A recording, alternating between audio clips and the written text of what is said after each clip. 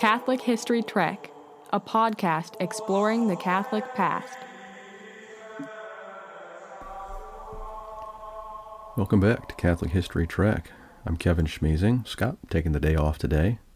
Some 30 years ago, I picked up a book. It's titled A Prayer Book of Favorite Litanies.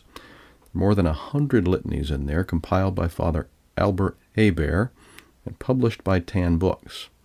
At this point, I don't remember how I came across it. Maybe I saw it in a catalog and bought it. Maybe I was given it as a gift. But in any case, it had a major impact on my prayer life. I bought at least 4 or 5 copies over the years, given some as gifts. I've worn out one completely, and the one sitting in front of me right now isn't looking too good either. The praying of these litanies has become a valued part of my prayer life. Besides the litanies themselves, in this collection, there's an excellent introduction where Father Hebert outlines both the spirituality and the history of this prayer. And I'll be drawing on that introduction among other sources for this podcast. If you're a practicing Catholic, you're probably familiar with at least one litany, the Litany of All Saints, which is prayed every year during the Easter Vigil liturgy. All ye holy apostles and evangelists, all ye holy virgins and widows, pray for us. That's the basic structure of a litany, an invocation followed by a response. Most commonly, when the invocation is to a divine person, the response is, "Have mercy on us." If the invocation is to a saint, the response is, "Pray for us." But there are many variations to this rule across the various litanies. The litany form that I've just described finds precedent in the Psalms, for example, Numbers 118 and 136, which consist of a series of descriptions of God's works or blessings, followed by the refrain, "His mercy endures forever." The Litany of Saints that I mentioned is the oldest litany in the Church, dating to the 4th, possibly as early as the 3rd century. The term itself, litany, dates back to that time as well, though its use has evolved. In the early centuries of Christianity, litany, the term, was used for various kinds of public prayer, such as rogation or public fast days, and especially for processions. For example, the Roman procession held on April 25th, which was known as the Litania Maior, the major litany. Responsory prayers were often part of these observances, and so gradually the term became attached to that feature specifically. The litany form of prayer became widespread and popular during the Middle Ages. By 1600, the historian Baronius reports that there were some 80 of them in use. As litanies proliferated, church authorities thought it prudent to provide some oversight to the practice, and so steps were taken to limit their publication. Today, this restriction has been narrowed to one stipulation. A small number of litanies are officially approved by the Church for public use. That is, they can be prayed as a church community or in liturgical contexts, for example, during a parish procession. All other litanies are for private use only. That doesn't mean that they have to be prayed literally in private with one person praying. They can be prayed in families or in gatherings of groups, just not as an official church body. Litanies approved for public use are generally the most ancient and well-known, and there are 6 of them in total. The first, the aforementioned Litany of the Saints. Besides Easter Vigil, this litany is also used for baptisms, ordinations, church dedications, and other ceremonies. These applications employ different forms of the litany, and as you might expect, the litany has changed over the centuries, with some saints being added to it. There are also variations for local context or specific situations. For example, during a baptism, the saint's name of the child being baptized can be added to the litany. The second approved for public use litany is that of the Holy Name of Jesus. That dates back to the 1400s, when St. Bernardine of Siena and St. John Capistrano preached respect for the name of Jesus and promoted devotion to it. Dominicans, as well as Franciscans, took up the devotion and eventually formed a confraternity. Holy name societies were very popular across many American Catholic parishes, especially earlier in the 20th century. The Litany of the Holy Name was approved by Pope Sixtus V in 1587. The third approved litany is that of the Sacred Heart. This was approved by Pope Leo XIII in 1899. That was the culmination of a long development of devotion that you can hear all about in the recent episode that Scott and I did on devotion to the Sacred Heart.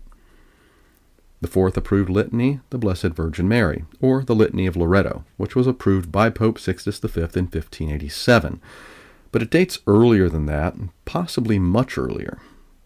The Litany of Loreto contains many of the traditional titles for Mary. For more about that, listen to our very first podcast on titles of Mary. The alternative title for this litany, Loreto, comes from its association with the Shrine of Loreto in Italy, which is purported to be Mary's own house, miraculously transported there in 1294. The litany had already been prayed at this shrine for many years when St. Peter Canisius published it in 1558.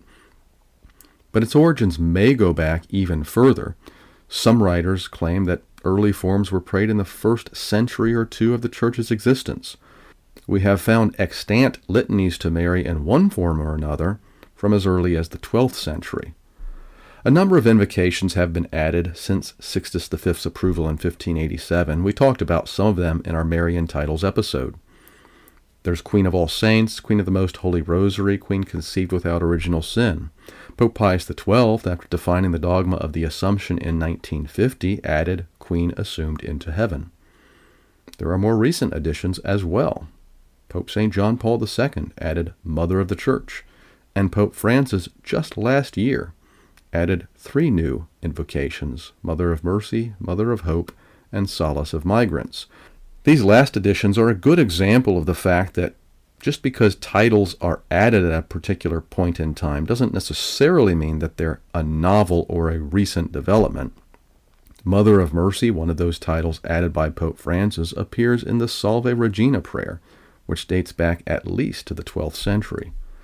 The fifth litany approved for public use is the Litany of St. Joseph. This was approved by Pope Pius IX in 1909. In May of this year, 2021, during the Year of St. Joseph, the Congregation for Divine Worship, with the approval of the Pope, added 7 invocations to this litany: Guardian of the Redeemer, Servant of Christ, Minister of Salvation, Support in Difficulties, Patron of Refugees, Patron of the Afflicted, and Patron of the Poor. The sixth and final litany approved for public use is the Litany of the Precious Blood, which was approved by Pope John XXIII in 1960. The devotion to the precious blood was popularized by St. Gaspar del Buffalo early in the 19th century. The litany was composed early in the 20th century at the latest. Litanies for private use, well, there are many, as I've indicated. Just to give you a sense of the variety, there are litanies directed to God, the Most Holy Trinity and Divine Providence, for example. There are litanies directed to Jesus. Besides those mentioned, a few others include the Litany of Christ the King and the Litany of the Infant Jesus. There are several litanies to the Holy Spirit. There are many litanies of the Blessed Virgin Mary, besides the approved one that we've talked about. There are litanies of the Immaculate Heart, of the Sorrowful Mother, of Our Lady of Fatima. There are many litanies to saints and angels, such as Michael, Anne, Peter, Jude, Augustine, Dominic, Francis, Rita of Cascia, John Vianney, and Therese of Lisieux. And there are a few litanies for special intentions, for a happy death, for humility, for the Church in our time. In the prayer book of favorite litanies that I mentioned at the beginning of this episode, besides the excellent introduction, there's also a publisher's preface by Thomas Nelson, and I think it describes well the appeal of litanies, at least speaking for myself.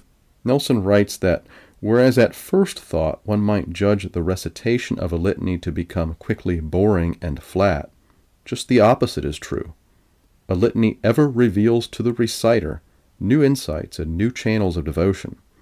Much like a many-faceted gem, a litany reflects its light, first from one angle, then from another, with an almost supernatural charm and freshness. My hope is that this episode has given you a deeper appreciation for this particular form of devotion within the Church's rich liturgical and prayer life. We offer this episode, as we do all of them, to the greater glory of God. Gloria Patri et Filio et Spiritui Sancto. sicut erat in principio et nunc et semper et in saecula saeculorum. Amen. Thank you for listening to Catholic History Trek. You can reach us at catholichistorytrek@gmail.com